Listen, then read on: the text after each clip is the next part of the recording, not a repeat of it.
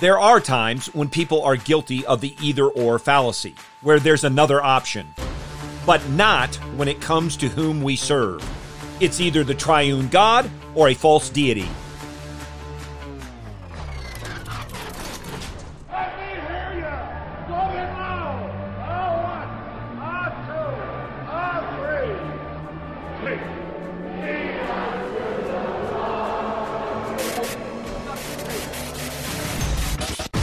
Welcome to In the Bullpen, Up and Ready, a ministry of developing contenders. The call has come. You need to get up and ready now. And look who's coming up.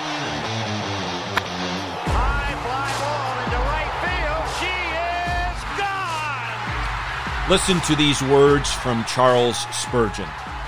You cannot be neutral in your beliefs.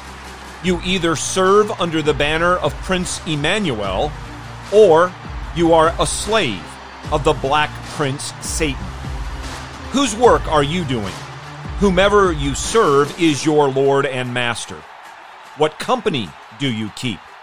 If you belong to Jesus, you will associate with those who carry their crosses. What is your speech? Is it heavenly or earthly? To whom do you belong? Joshua answered that question clearly.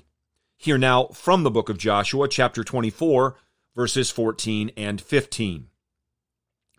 Now therefore, fear the Lord and serve him in sincerity and truth, and put away the gods which your fathers served beyond the river and in Egypt, and serve the Lord.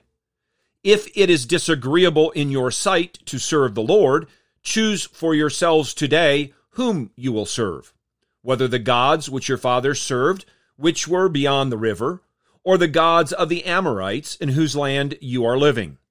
But as for me and my house, we will serve the Lord. Joshua had been used mightily by Yahweh as he replaced Moses, leading the people of God, leading the nation, and bringing them into the promised land. As Joshua nears the end of his life on this earth, he clearly and boldly calls Israel to serve the Lord. It is their duty to worship, revere, and be devoted to the one true God, the one who delivered them from bondage, led and preserved them, blessed them abundantly. He then gives the people an either-or admonition: loyalty to any number of false gods, or to the one true God, Father, Son, and Holy Spirit. Then he makes a proclamation as to what he and his household will be doing.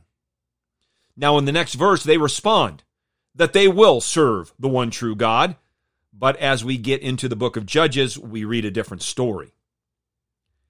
Regardless if multitudes around us choose to serve another God, either by declaring outright their intentions or by saying one thing and doing another, we are to be like Joshua. We must clearly and boldly declare, as for me and my house, we will serve the Lord. I opened with a quote from Spurgeon, and I'm going to close with a quote from Spurgeon. To whom do you belong? If Christ, he advises us to obey him, love him, and trust him. You belong to the King of Kings. Be decided for him. Then all will know, even without your being branded on the forehead, that you belong to Jesus Christ. Get your eyes up, fixed on Jesus, the author and perfecter of faith, and be ready to deny yourself, take up your cross, and follow him.